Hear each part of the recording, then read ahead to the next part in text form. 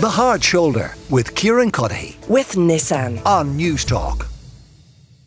A little bit earlier in the show, we had a report from Josh Crosby on booze-free entertainment options. So the Virgin Mary Bar, which is an alcohol-free pub in Dublin, sounds like an oxymoron, but it's closed anyway because of, well, a number of issues. It's not just lack of demand. It's easy to joke about it, but they face the same issues lots of business face with rising costs and input costs and energy costs and all of that sort of thing. It's closed its doors, but it precipitated this conversation about what other options are there for people who don't drink at night. Ciaran Hogan is with me now. He's the owner of Clockwork-door escape rooms in Temple Bar. Ciaran, it strikes me you are somebody who's providing that very service. Late night or evening entertainment options that don't have to involve booze. Is that right? That is exactly right, yes.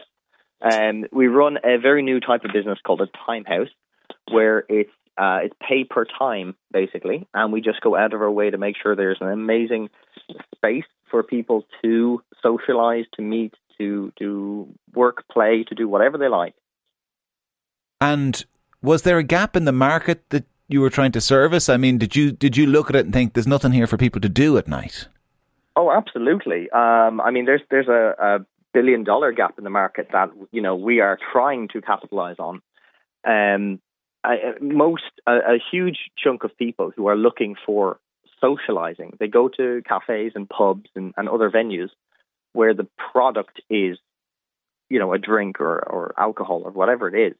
But they don't necessarily want that. What they want is a comfortable atmosphere to sit and chat and socialise or play games or interact with other humans. And so that's completely, you know, a very basic human need is not being attended to directly by any business on the island of Ireland or most of Europe that I know. And that's where we're coming in. So do you find, though, that people sometimes will have had drinks beforehand or bring drinks? It's very rare, actually. Most people do come in sober. I mean, if anyone was, you know, obviously intoxicated coming up the stairs, we just say, sorry, not tonight. You know, we don't want that type of sloppy person coming in. So, you know, maybe if you've one drink beforehand, but it's just never been an issue for us. Holly Carpenter is with us as well, the influencer and former model. Holly, are you, or am I right in thinking you've made an active, conscious decision to reduce alcohol consumption? Is that right? I have, yeah, numerous times kind of over the years. I mean, I would take part in Dry January and that kind of thing, but sometimes I just find that I stop enjoying alcohol. You know, that kind of is the juice worth the squeeze sometimes in terms of the hangover and anxiety for days afterwards. So I will kind of take breaks here and there. But I do find at times I'm kind of at a loss for like, okay, what will I do on the weekends? So, you know, obviously there's kind of going for hikes and sea swims and going to the gym and stuff like that. A lot of those things are weather dependent, but I kind of, like the first time I actually decided to cut back on alcohol, I was 24, and the reaction I used to get back then was kind of almost like I was a weirdo. You know, people would be like, what do you mean you're not drinking? Like, you know, it's kind of strange or whatever. And you're weird or pregnant, Holly? That would be the... Yeah, weird or pregnant or both. And neither was the case at the time. But now that I'm 31, actually, when I say to someone I'm not drinking, they kind of think, oh, maybe she's pregnant, yeah. And now that I'm a bit older. But I think now people are more understanding that, you know, drinking isn't for everyone. I think the younger generation, like Gen Z, they have been very kind of sober curious. They're kind of looking at other things to do.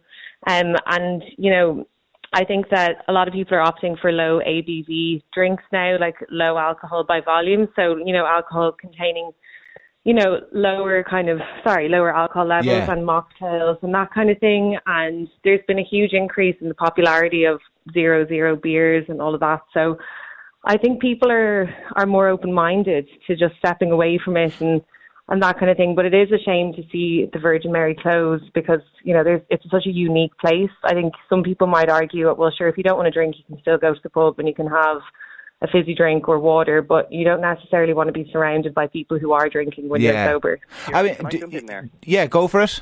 Sorry, I just want to let you know that. So we've been working with the Virgin Mary for some time. We've had a great collaboration with them, and a lot of our events that we host in the Clockwork, we serve kind of the Virgin Mary drinks with as kind of an added bonus.